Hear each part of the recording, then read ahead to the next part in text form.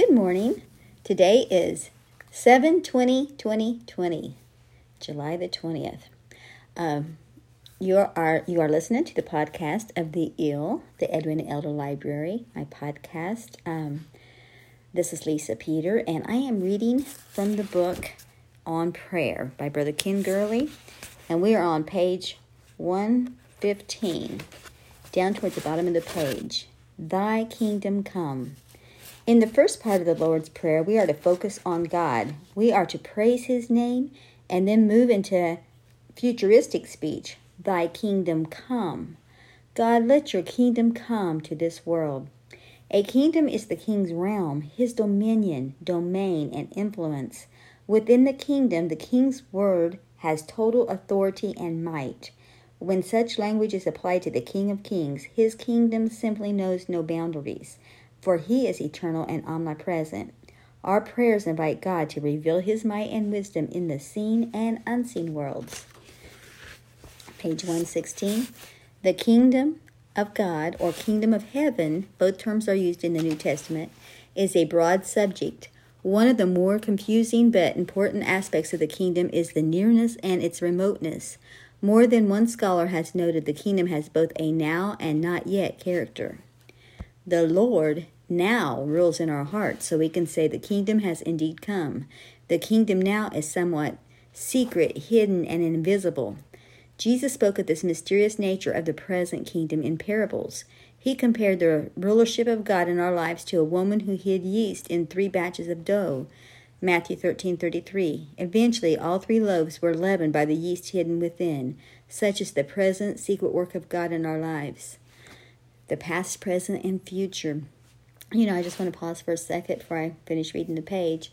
But yesterday, I did a devotional of God in the Amen Corner. And that's what, as I'm reading this, that's what's making me think of.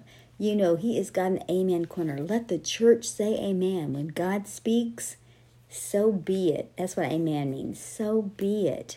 And that's how we have got to live our lives, with his kingdom. During our prayer on Thursday, we was praying that God would reveal the hidden, deeper parts of our hearts.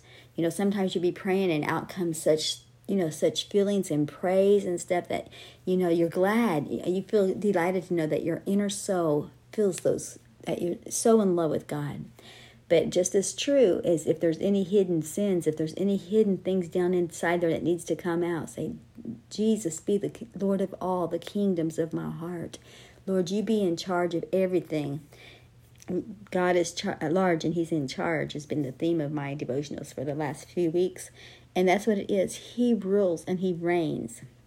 He has to be the Lord of our life. His kingdom come. Okay, I'll keep reading. His rulership is not yet complete in the affairs of mankind. The day will come when he shall rule entirely upon this earth. Every knee will bow. Every head will bow, every knee will bend, every head will bow.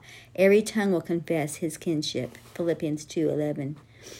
The invisible king will become visible. The unseen king will be seen. Mark 13:26 and Revelation 1:7.